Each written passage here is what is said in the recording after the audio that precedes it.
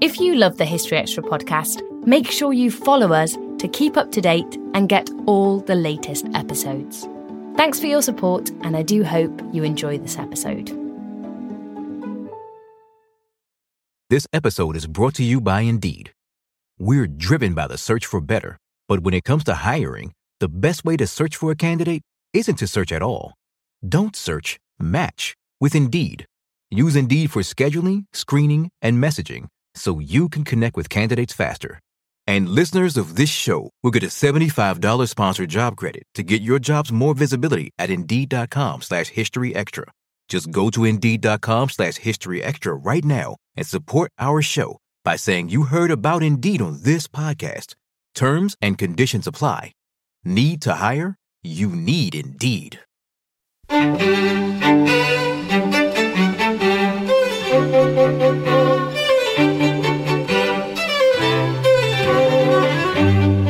Hello and welcome to the History Extra podcast from BBC History Magazine and BBC History Revealed.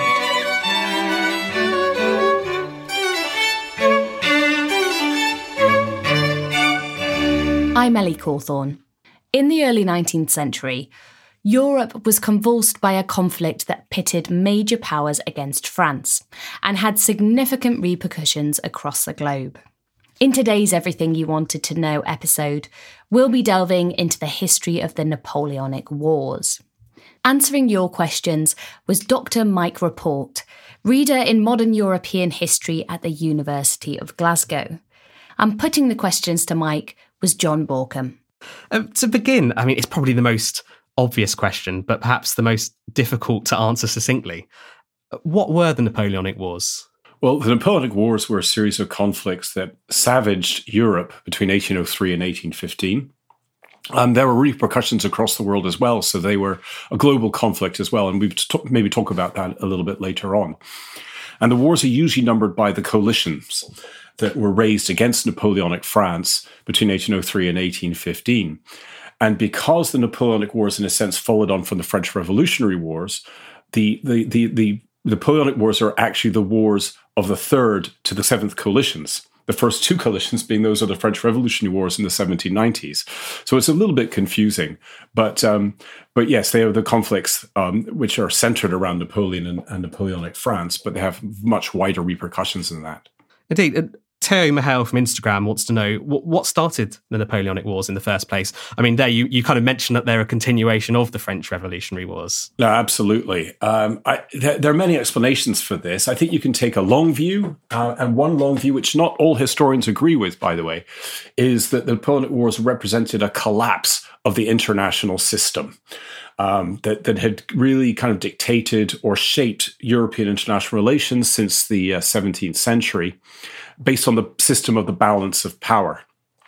And this collapse came about primarily because of the unleashing of French military power in the wake of the French Revolution, and other European powers really struggled to find ways of containing that. But then that was because they had their own conflicts to think about too. So it was a collapse of this international state system. In the medium term, they came about because of the French Revolutionary Wars themselves. These are the wars of the first two coalitions between 1792 and 1802. And they left France in a commanding strategic position in Western Europe. And this is something that no other European power could tolerate because it appeared to threaten their own strategic security. So any peace, which occurred in 1802, the Treaty of Amiens, was going to be really a truce.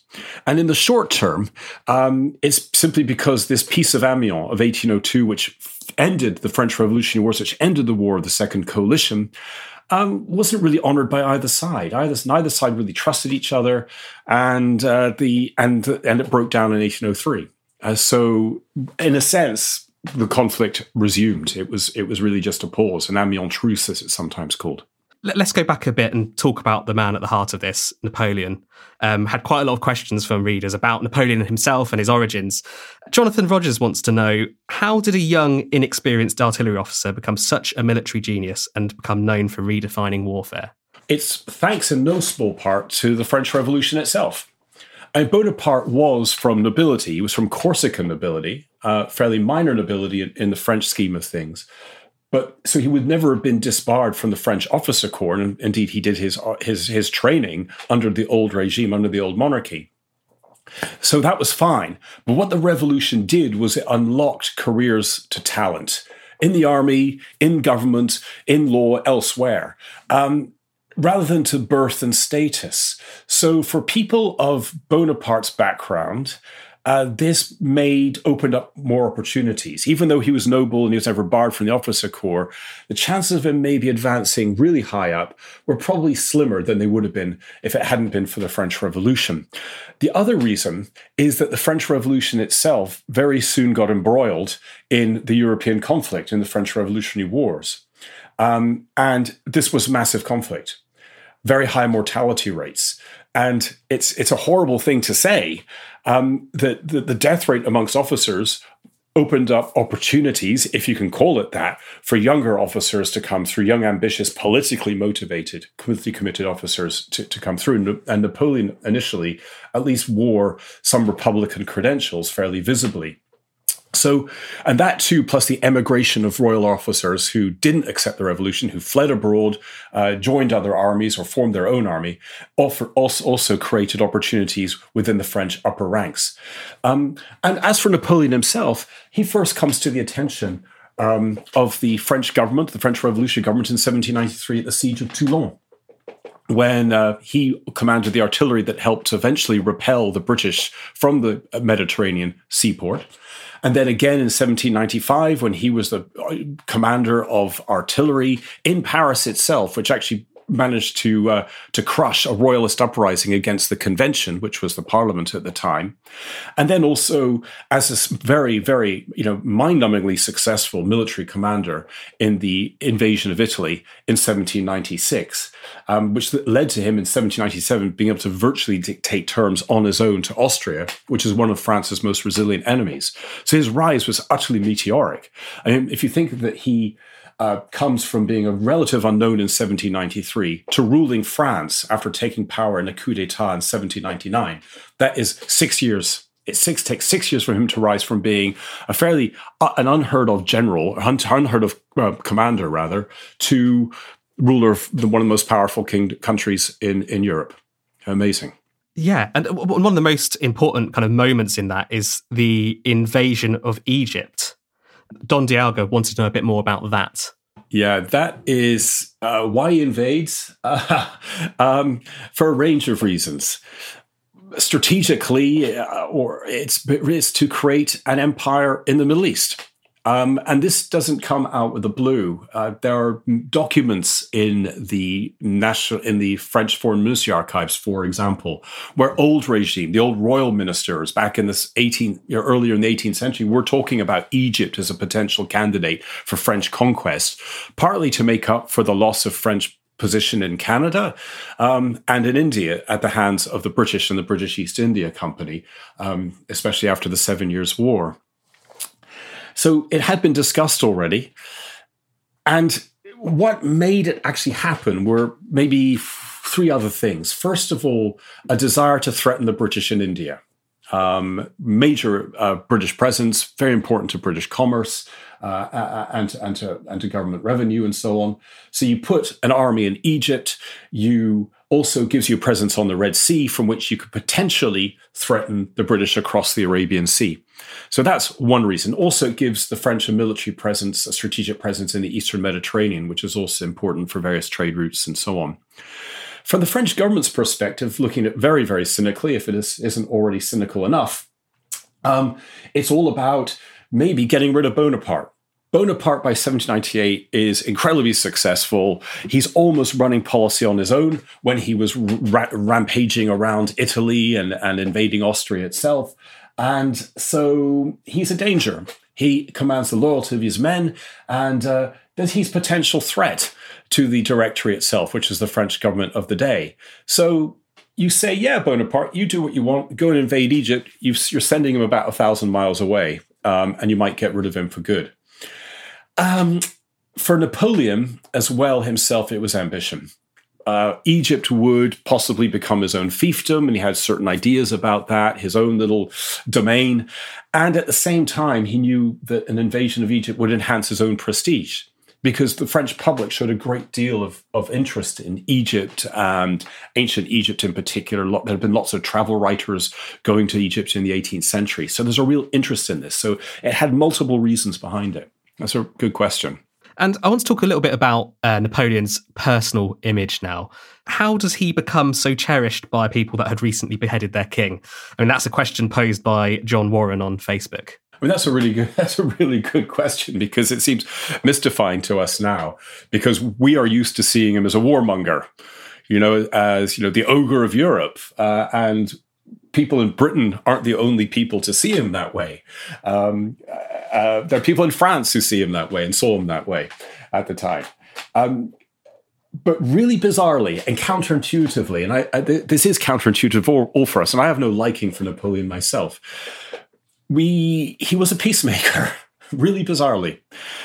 But this peacemaker after he comes to power in 1795, and it was peace with victory. After he seizes power in 1799, he defeated the Austrians at the Battle of Marengo in 1800 and forced them to come to terms in 1801 at the Treaty of Luneville. Then, almost amazingly, he managed to come to terms with the British at the Peace of Amiens, and there are other signatories to that treaty.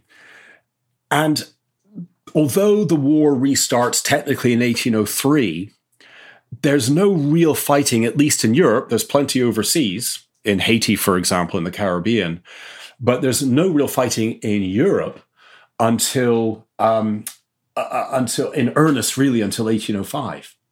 So what that meant was that between his seizure of power, the aftermath of his seizure of power in 1800, up to 1805, France is not exactly at peace, but it wasn't really being kind of immersed in conflict in the way it had been for the previous decade or so.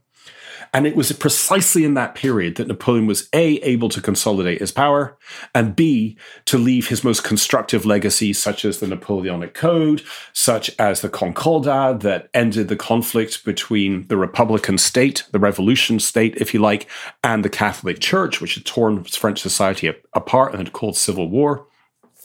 He was able to try to bring together the old royal elites with the new revolutionary elites, and he had some success with that. So he tried to combine the core principles of the revolution, so to keep what he thought was good about them, with the order and hierarchy and the authoritarianism of the old monarchy. But there's a double edge to this, and this wasn't universally popular. And yes, there were times when he was popular, but not always. And this popularity was really delicate. I mean, he knew that he had seized power in a fashion which was of dubious legality. He himself was always vulnerable to coup d'etat, to plots, to assassination attempts. These happened. And also he tied his fortunes to conflict and to conquest.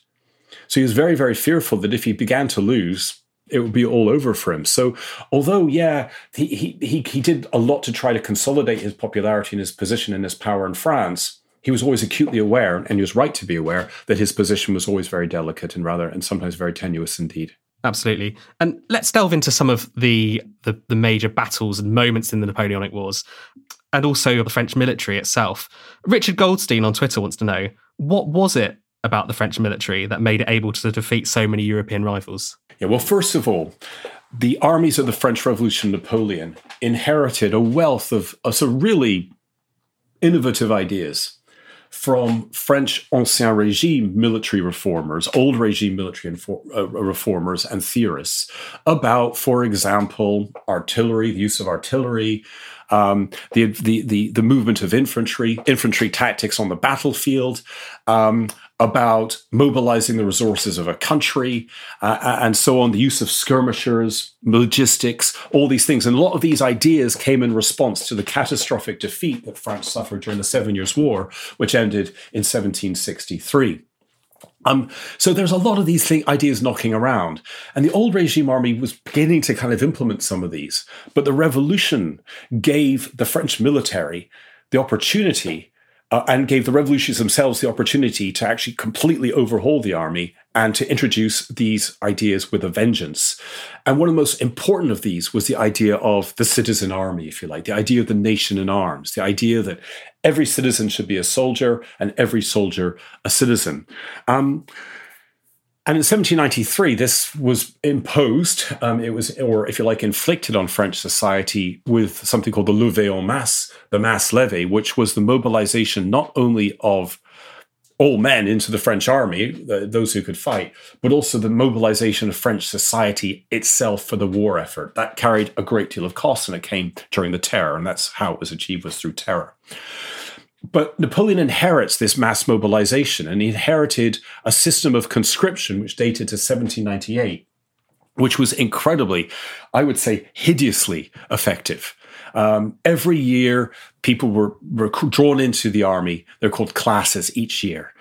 And the more wasteful of human life that his campaigns became, and they became increasingly wasteful as the Napoleonic Wars ground on one after the other, he would call up earlier classes and younger soldiers, so that as he began to lose his seasoned veterans, as they began to die, get too old even, that you ended up having an army which was much less well trained, much less experienced, and so his battles the carnage increased. They became real slogging matches. I mean, absolutely hideous.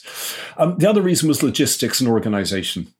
The French Revolution experimented with breaking armies down into self-sustaining units, which included artillery, cavalry, and infantry, which could sustain an engagement on their own for some time, while the rest of the army converged on the point of contact with the enemy. Napoleon enlarged this and made this really big with his corps system, each of them commanded by a marshal. That allowed them to move across the countryside, the massive campaign theater, keeping in touch with each other, which also depended on very good communications with staff officers carrying dispatches, so that when a corps met the main body of the enemy army, it could sustain a battle, in theory, for 24 hours by its own, while the rest of the corps converged on that point, relieved it, and then hopefully, from the French point of view, defeated that army. So, and this organization of the army also allowed the French army to rely less on supply trains and supply depots, which was the ancien regime way, the old regime way, and to live off the land. The problem with living off the land was, while it allowed you to move fast and to move in this dispersed way, what it also did was it also provoked a great deal of hatred and a great deal of resistance. So there was a cost to the way Napoleon waged war. But in terms of actually defeating enemies, your opponents, it was very, very effective. You talked about the military mindset there. Angela on Twitter wants to know, were there any notable advances in the military technology itself? For example, better guns, etc. I always found this a really interesting question. I think the honest answer is not really. Nothing game-changing anyway. There were certainly innovations. There were Congreve rockets, which the British Royal Artillery, I think it was, experimented with. And that was an idea brought in from India, actually. The British had encountered them when they fought Tipu of Mysore in southern India in the 18th century. There were use of balloons, hot air balloons for observation, and the French used those. I've read some documents, actually, in the Belgian archives of dispatches from these balloons saying, hey, this is what we're seeing of the enemy movements. Also, the French developed a telegraph, which wasn't a modern day electronic, Morse code type telegraph, but rather a system of semaphore signals from the frontiers to Paris in order to spread news about what's happening on the frontiers quickly. And there were even experiments with submarines. People attempted to kind of create submarine warfare for the first time.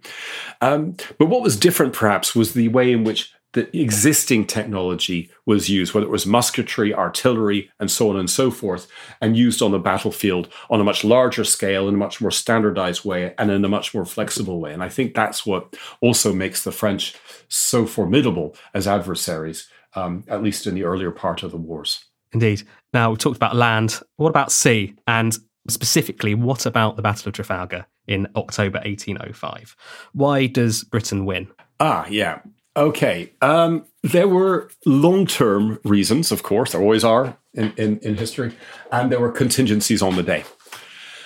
Long-term, the problem that both the French and the Spanish navies, and they're allied at that time, and when the British attacked the fleet, it was the combined fleet of the French and Spanish. They've suffered in the long term, real problems with the supply of manpower. Although they're both maritime states, the number of people, to use Theo Mayon's term, following the sea as part of their career was relatively limited. The Royal Navy had a problem in Britain had a problem with manpower, but nowhere near as acute as those of the French and the Spanish. So one of the problems was getting experienced seasoned sailors for the French and the Spanish navies. There were other problems as well: naval stores, keeping ships stocked with materials and tar, pitch, hemp, copper, timber, and so on and so forth.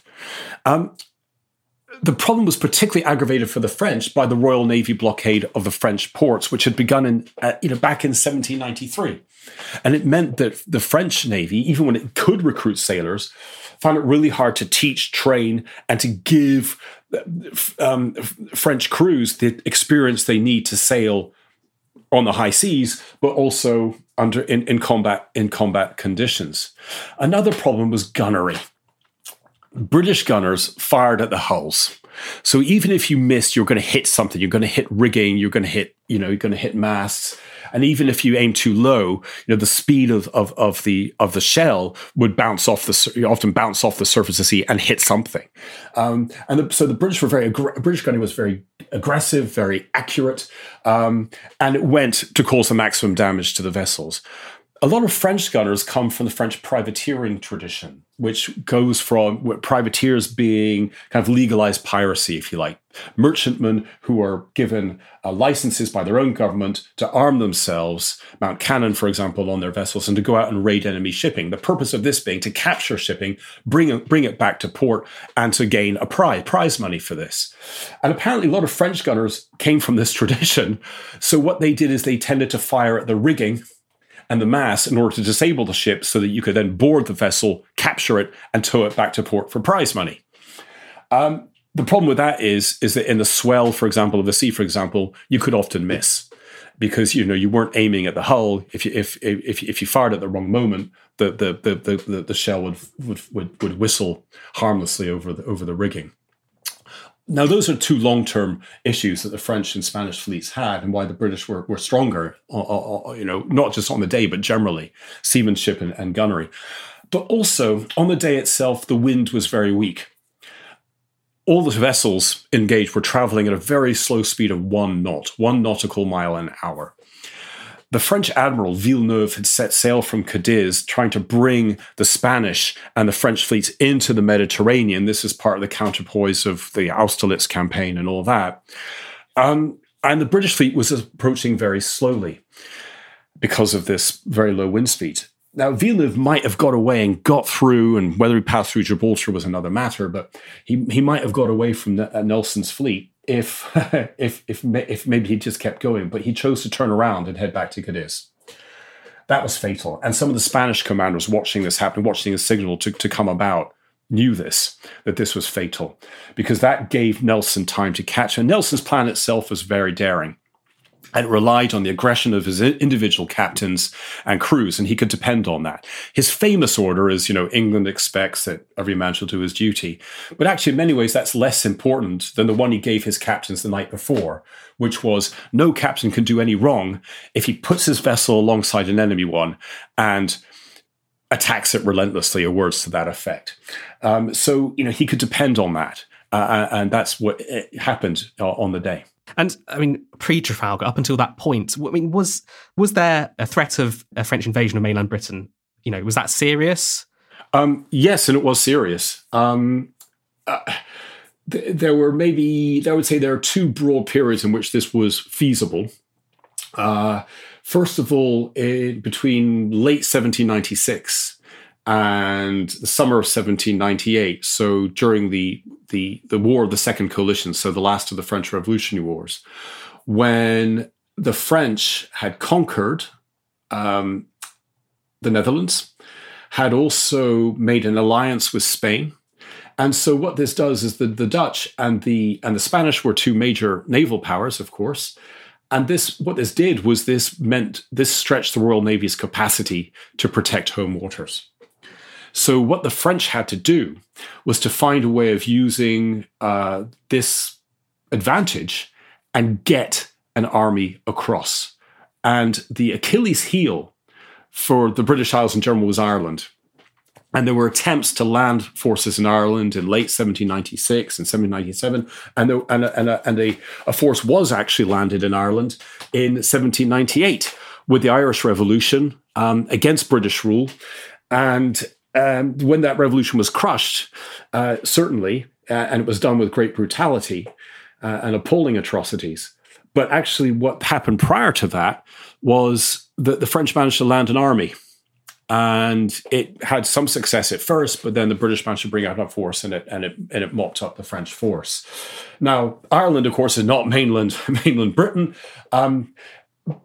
but the danger there was that it would be a jumping off point eventually. If the French and with Irish allies managed to consolidate their position in Ireland, then it would leave Britain much more vulnerable to invasion. And it's in this period, of course, that you get a landing on the Pembrokeshire coast in 1797.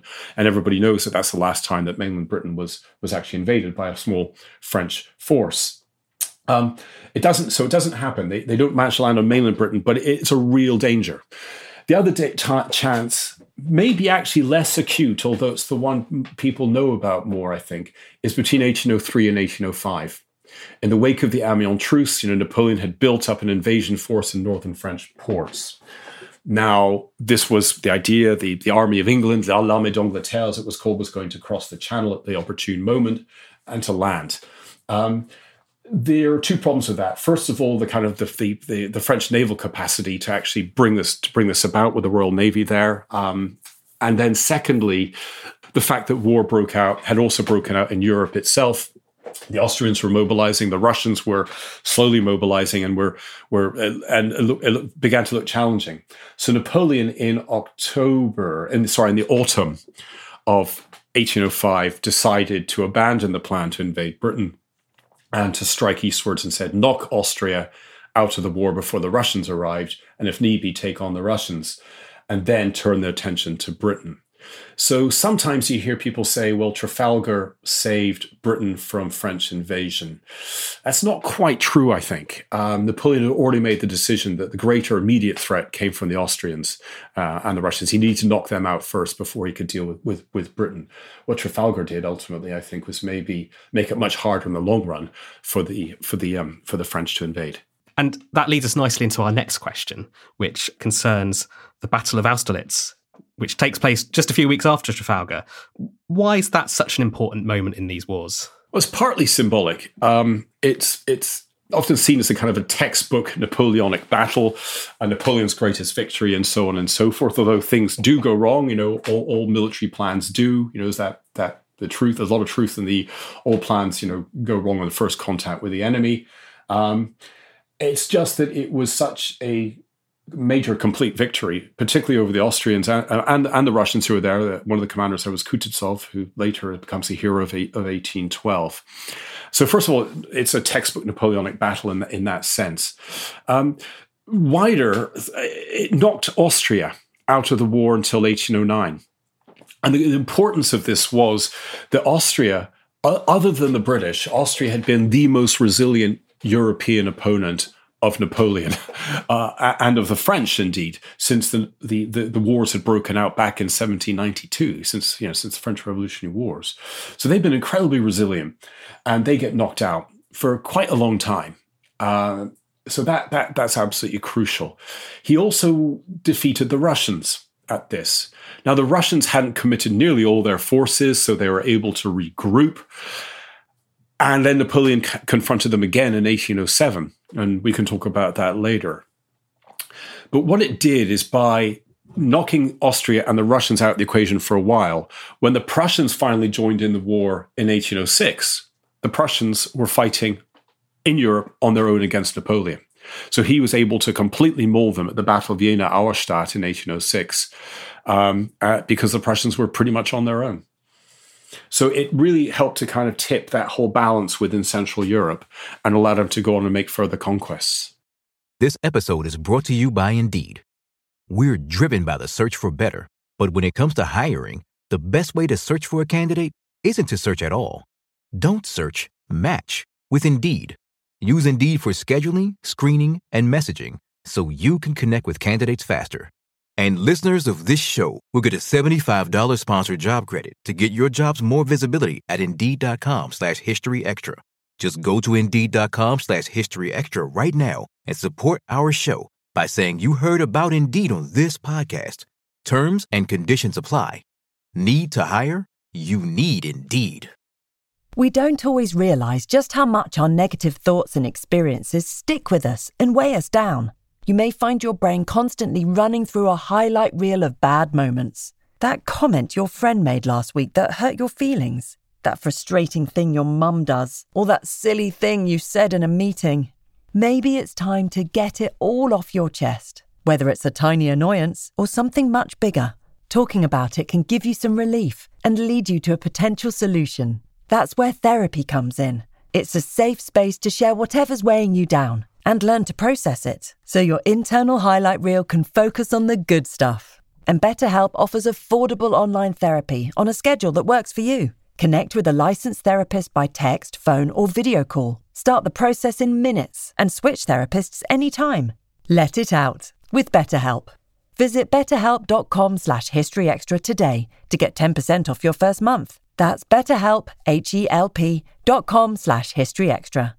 Indeed, and you referenced it just there, but 1807 then, we have Battle of Friedland. France defeats Russia in the June of that year. And I think, Mike, when we chatted before, you mentioned that you wanted to talk about the treaties of Tilsit. Why? Could you firstly explain what those were, and also then explain why they were important?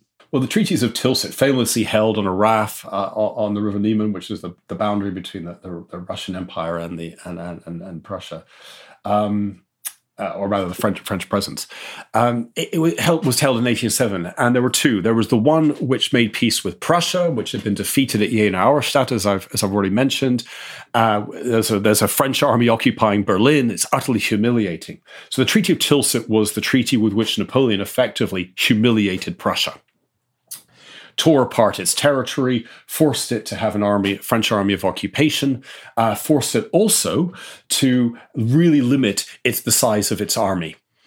And there's a key element here, which is the stripping of Prussia's Polish territory gained during the partition of 1797, which I'll mention, go back to in a moment. Now, the problem with this kind of humiliating treaty is that very few people can bear that kind of humiliation for long.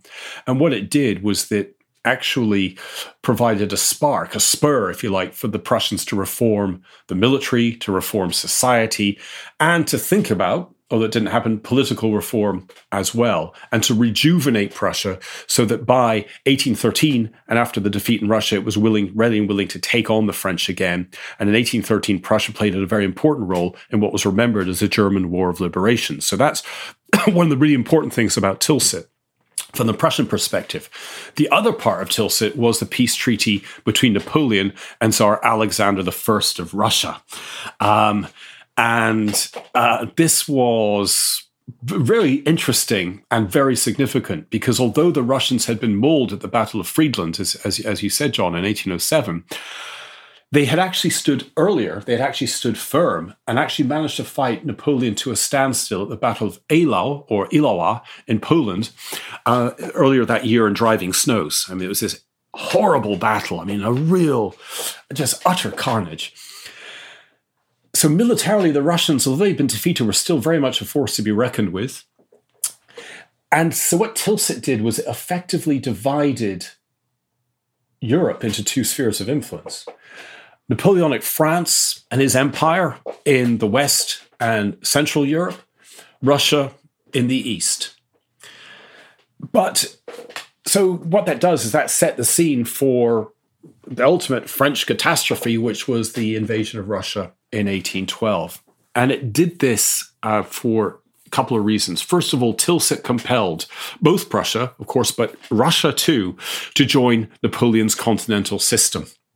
And the continental system was devised by Napoleon in Berlin in 1806 as a means of trying to block British commerce from Europe and British manufacturing from Europe in particular, and creating an internal market, if you like, a captive internal market for French goods as well. So it was an effort at waging economic warfare on the British, but it has to be watertight. So you have to get as many countries in it as possible, including the Russians. This wasn't popular with many Russians, including and especially the Russian nobility, who prospered on exporting the grain grown by their serfs, by their peasants, to the British market, because Britain was already a net food importer from Europe and elsewhere at this time. Thirdly, in creating, what it did I said I would go back to this point about Prussian territory in Poland being taken off Prussia. What Napoleon did with that was to create the Duchy of Warsaw in 1807. And the Duchy of Warsaw was a rump, if you like, of an independent Poland, and which is why the Poles were amongst the most loyal allies of Napoleon right to the end. They were there at Waterloo, very famously. The problem from the Russian perspective is the resurrection of an independent Polish state. And one of the Russian fears of this is that Napoleon would eventually convert it into a full-blown kingdom, is that this would be a challenge to Russian strategic security, rightly or wrongly. That's how it was perceived in St. Petersburg. So these are bones of contention. The continental system and Poland are real bones of contention in Franco-Russian relations, and that is the friction, that's the background to Napoleon's invasion of Russia in 1812. Brilliant. And we'll come to the invasion of Russia in just a bit. You mentioned the continental system there.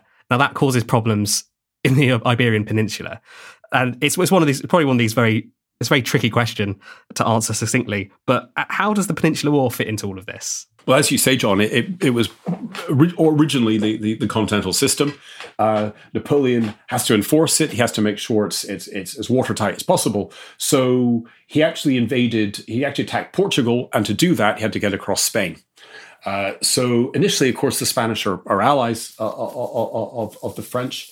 But the whole thing just goes wham. And you had a Spanish uprising, the Dos Mayos, in 1808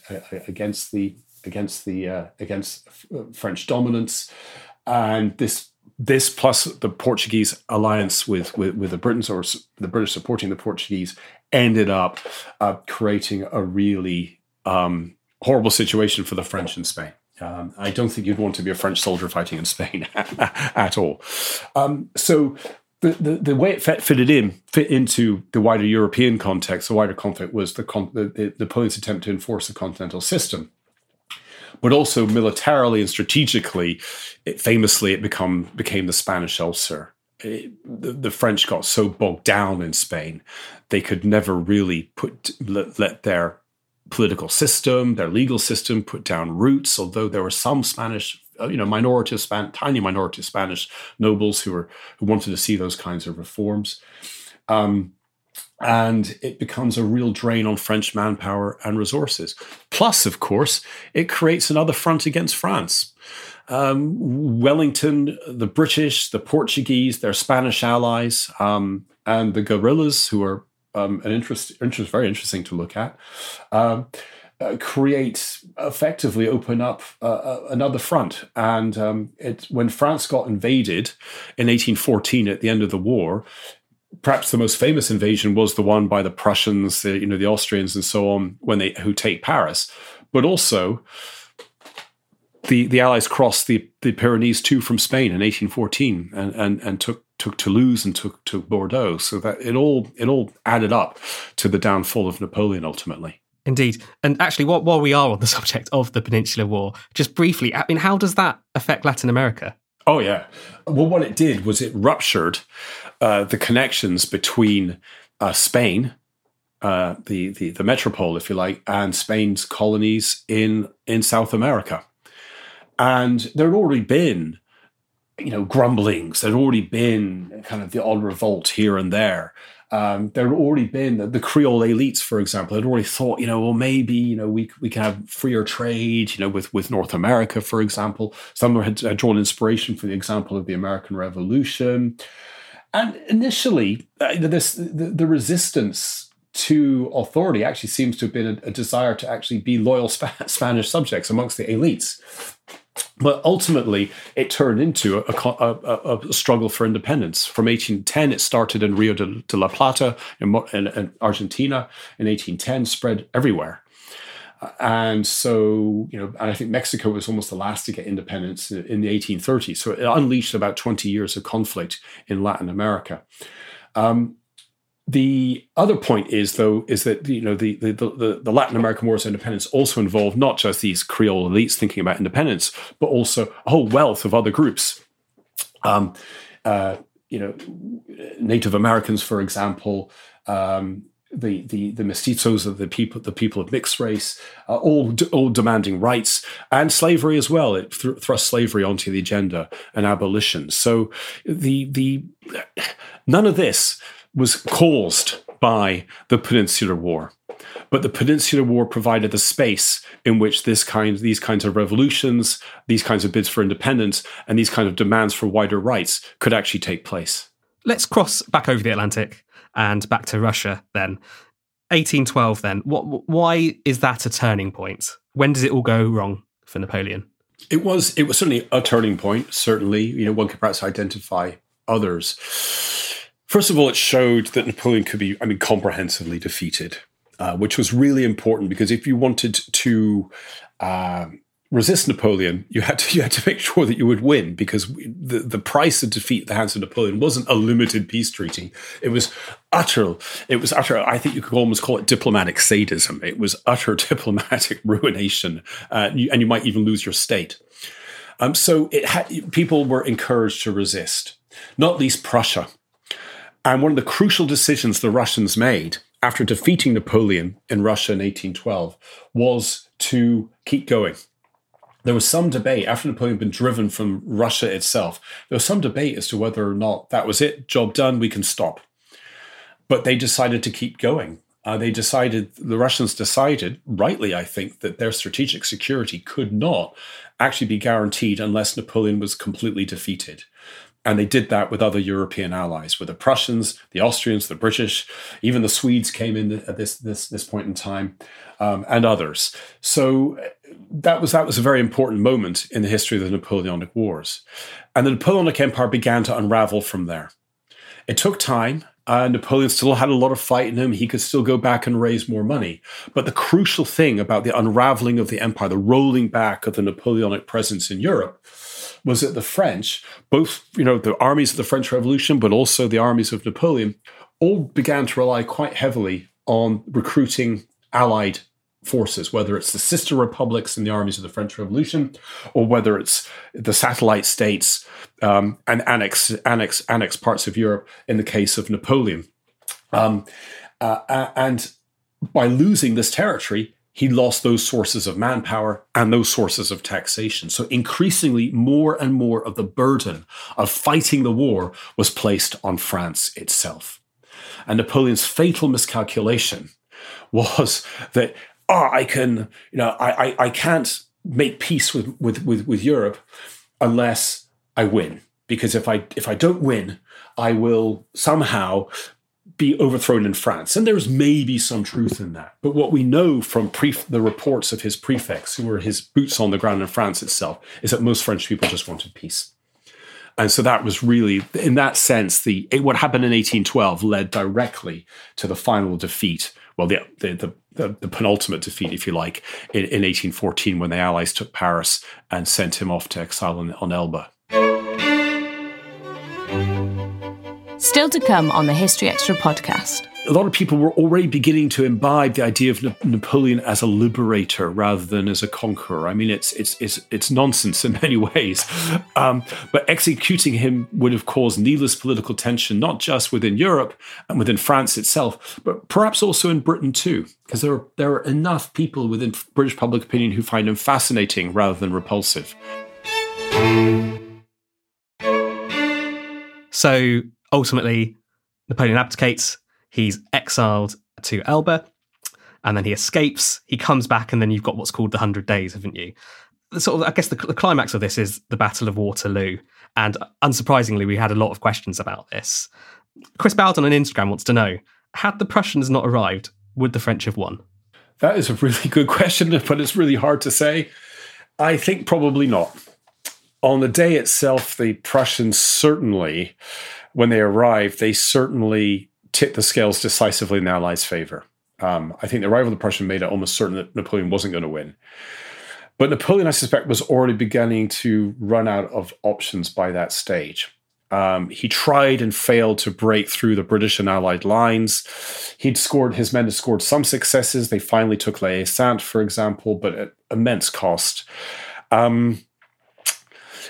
I think what the arrivals of the Prussians may have done is convinced him to throw in the Imperial Guard to try, in one last effort, to break through the Allied line. But he may have done that anyway. I don't know, to be honest.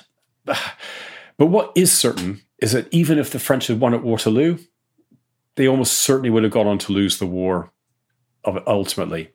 Because victory at Waterloo would have meant going on to fight the Austrians, the Russians, the rest of the Prussians. The British wouldn't have given up. Napoleon would have had to face all of Europe again. And once those forces combined, or even if he tried to pick them off one by one, Napoleon would have been crushed ultimately. So what Waterloo did, I think, was to save lives ultimately. I mean, horrible battle, utter carnage, one of the bloodiest, after Borodino in Russia in 1812. But what it did was it saved Europe from further bloodshed by ending the war after 100 days, after Napoleon's return from Elba. And Chris Bowden has another question, actually. Who was the better general, Wellington or Napoleon? Ooh, I'm afraid I'm going to give a non-committal answer to this one. That's a good question. They were probably evenly matched. Both were good at logistics, which is absolutely key in any war. Both were excellent strategists and tacticians. For me, Wellington has the edge in one sense because I'm sure he was less likely to sacrifice lives on the scale that Napoleon did, especially towards the end. I find it very hard to imagine Wellington saying something like Napoleon said, which was after that carnage at the Battle of Eylau in 1807, that never mind, one night in Paris will replace this. In other words, one night of further human reproduction and I can get more soldiers. I can't imagine Wellington saying that. And Napoleon probably has the edge in another sense, in that he probably inspired more personal devotion amongst his men, especially his old guard, especially the people who had fought along with him for quite a long time. I think where Wellington was actually vastly superior to Napoleon was less perhaps on the battlefield than as a diplomat. I've already kind of intimated that Napoleon tended to impose truly draconian, punitive treaties on his defeated allies. And this actually creates a backlash ultimately. It doesn't actually win the peace. It doesn't, it creates resentment. It means that the people are out for revenge and all that and want to resurge. Wellington actually was one of the British negotiators at the Congress of Vienna. The Congress of Vienna had its faults. It wasn't liberal. It doesn't create a liberal European order. It doesn't make Europe safe for democracy or for constitutional reform or national sovereignty or anything like that. What it did do, though, was it maintained the general European peace for a very long time. One of the reasons it did that was because not just Wellington, but Tsar Alexander I understood that if you create the conditions in which France is permanently punished and crushed and humiliated, a harsh peace imposed on France, wouldn't last.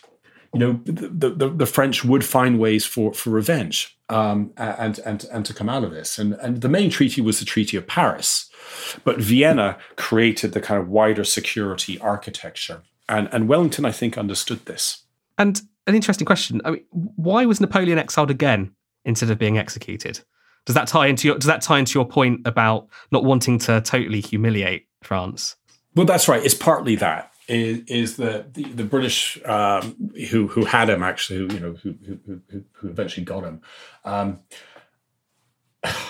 knew that he still had some popularity in France. There's still lots of Bonapartists running around, lots of ex-army officers. There's still an army, for example, and so on, running around.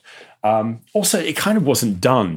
Regicide, from the British perspective, regicide was something that French revolutionary Jacobins did. And even though nobody recognized Napoleon as a legitimate ruler, I mean, it's significant, for example, that when Napoleon did escape from Elba, the Allies declared war not on France, but on Napoleon. They declared him an outlaw. So in theory, in terms of international law, he was outside international law, right? So in theory, he could have been killed. But that's not the sort of thing that the Allies were trying to drive at. Plus, so it would have made a martyr of him in France. It might have stoked opposition in France. Plus, people were fascinated by Napoleon. As I said, I don't have any liking for the guy. But he wasn't Hitler. A lot of people were already beginning to imbibe the idea of Napoleon as a liberator rather than as a conqueror. I mean, it's nonsense in many ways. But executing him would have caused needless political tension, not just within Europe and within France itself, but perhaps also in Britain too, because there are enough people within British public opinion who find him fascinating rather than repulsive. They don't like him, they're scared of him, but there's a certain image of him in Europe. And in many ways, this is the beginnings of the Napoleonic myth, the Napoleonic legend. Plus, it might have created even greater instability than it already was with the demobilization of soldiers and sailors, the growth of a parliamentary reform movement, which is beginning to demand, wider access to the suffrage, the right to vote, for example, and so on and so forth. The British had a lot of other things to worry about. Executing Napoleon probably wouldn't have helped in any of this respect. A brilliant answer. Let's move on to some broader questions now submitted by some of our listeners. Alice on Instagram wants to know, what was the role of women in Napoleonic Wars? And did it vary from country to country? Oh, yeah. I mean, it varied. I think that's a pretty good question. And there's been a lot of recent work done the last 10, 15 years on women in the Napoleonic Wars. I mean, both in the British context, but elsewhere in the Russian context, in Prussian context, and so on. Women do a lot. This is a war in which societies as a whole got mobilized. So women played an important part. And perhaps I think the really interesting question that Alice asked was, how does it vary across countries? I think it varied more across social background or class, if you like. Generally speaking, middle class and aristocratic women of whatever side they were involved in the mobilization of public opinion behind the war effort. Some of them wrote. Some of them wrote for newspapers, wrote pamphlets, and so on. They often raised money for the wounded soldiers, for orphans, for widows, and so on and so forth. They did all kinds of things to kind of galvanize public opinion, to help the war effort, producing uniforms, for example, and so on and so forth, raising money and those sorts of things. Working class women, if I can call them that without being too anachronistic, worked often more directly for the war effort. They were already embedded in certain industries such as clothing, as seamstresses. So they would be there making uniforms. They were there making bandages. They were working as nurses, and so on and so forth. They made all kinds of things, all kinds of contributions to the war effort. And a very small number of women actually fought. There's one case of a Russian woman fighting with the Russian cavalry in 1812. And there are a case of about 80-odd documented women who joined up, disguising their sex, and thereby going off to fight. And also, in many armies, you had women there in supporting roles, very close to the front line. As people, feeding the soldiers, in some cases marrying them. This kind of thing happens in the British Army as much as in any other. So women play lots of different roles across the conflict. They're very much part of it. They're very much embroiled in it, whether it's on the home front in civil society, whether it's actually on the front line itself or very close to it. Fascinating. I've got a question here from Kate Hazlitt. What proportion of Europe's population died during the Napoleonic Wars? And she actually says, in comparison to World War II. In comparison to World War II is really hideous. The best comparison is with the First World War. In the Napoleonic Wars alone, so not counting the French Revolution Wars, 5 million people died. It's an estimate, it's the best estimate we have. 5 million people died in the Napoleonic Wars between 1803 and 1815. Proportionately, in terms of the size of the European population at the time, that is the same number, proportionately, as in the First World War. Yeah, that's a staggering statistic. Yeah, it's staggering. And yeah, and I mean, another sort of slightly darker element of this as well is slavery. I mean, I think you mentioned it briefly earlier, but yeah, what was the effect on slavery overall? Well, one thing it did is consolidate it, at least in the French Empire. In Haiti, modern-day Haiti, which had been the French colony of Saint-Domingue in the Caribbean, had its own revolution in the 1790s, rising up against slavery, the colonial system, and ultimately, once slavery was abolished in the French Empire by the Republic, by the French Revolution in 1794, the Haitians joined the French and helped fight off the British and the Spanish. Napoleon, coming to power, wanted to restore an empire in the Americas after his failure in Egypt, of course. Saw Haiti as absolutely essential to this because Haiti was one of the world's most prosperous producers of coffee and sugar, and that is based on slavery. So in 1802, he makes the decision, fatal decision, to try to restore slavery. Sent an army out there under his brother-in-law Leclerc, and they were defeated. Now, what that meant was that Haiti became the second independent state in the Americas after the United States, because the Haitians won their independence in 1804. But elsewhere, slavery was reintroduced in the French Empire, in the other French Caribbean colonies, for example, Guadeloupe and Martinique. And at this point, yes, the British abolished the slave trade, but slavery elsewhere was still very, very firm. If you then see, however, the impact of the Napoleonic Wars as being, as feeding into the Latin American Wars of Independence, then indirectly they weaken slavery because slavery gets abolished in some of these countries when they get independence from Spain. But that's a really good question. A lot of the impact is indirect, but in the French context, it actually consolidates it, except in the case of Haiti, which is a really important exception. A great answer. Now, we kind of, this question sort of links back to what we discussed at the very start of this interview. And it was actually posed by two separate people, Max Quigley and Ade Mohammed. And it's, can the Napoleonic Wars be called a world war, given the number of areas of combat? Yes, it can. I think maybe not a world war. I mean, it depends how you define world war. Sorry, historians love definitions.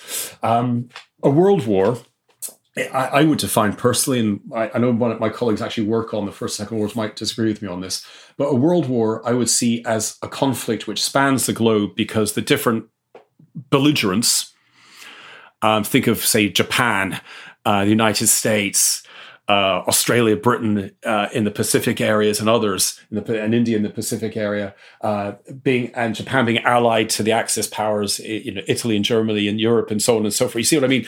They're fighting different wars, in a sense, different campaigns, but they're tied together diplomatically and so on and so forth. So that is a world war in the sense it's lots of different conflicts, which are bound together politically in some kind of way. I would call these a global war. Global conflicts, because what they were was there was the epicenter of the Napoleonic Wars, properly called, was in Europe, right? But that doesn't mean that there weren't other conflicts going around in the world which were tied into it, although they're separate. So you had lots of tensions going on in India, for example, and lots of conflicts going on in India, and this allowed, for example, the French and the British to wage what we would call today wars by proxy. But very rarely to actually actively confront each other in India. You had the Latin American Wars of Independence, which you've seen, which were indirectly called. You had the British an American War of 1812, which again is very much linked to the Napoleonic Wars, but was also connected to other local issues such as the conflicts over Canada, who's going to have Canada, the problem with the frontier, British withdrawal from the Great Lakes area, and so on and so forth. Lots of things going on in the world, which were in some ways tied into the Napoleonic Wars. Plus, of course, you had an imperial dimension to this.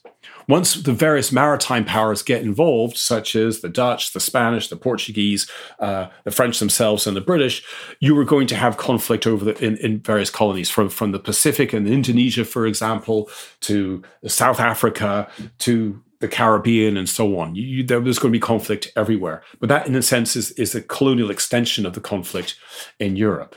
So it's this kind of subtle distinction between world war and global war.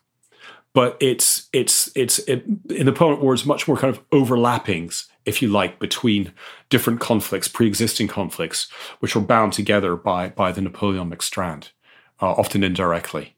And to conclude then, Toby wants to know, what were the lasting ramifications of the Napoleonic Wars? Lots. First of all, I said it earlier that Napoleon wasn't Hitler. While a lot of European states, when the monarchies came back and all that after Napoleon was defeated, did undo everything the French had introduced. Not all states did, and some then backpedaled on that. And one of the most important legacies for some parts of Europe, such as Belgium, the Rhineland in Western Germany, and Northern Italy as well, was the Civil Code, the Napoleonic Code, where it was allowed, where the French regime was allowed to put down roots. So not like in places like Spain, where it was just all hell had broken loose for the French there. Where it was allowed to put down roots, the Civil Code in particular, and the Concordat, the religious pluralism allowed in the Concordat, the agreement with the Catholic Church, where they were put down roots, you had a fairly liberal legal system and system of laws that were actually fairly popular, at least amongst the middle classes. So that's one of the kind of strange legacies of this otherwise horrible conflict.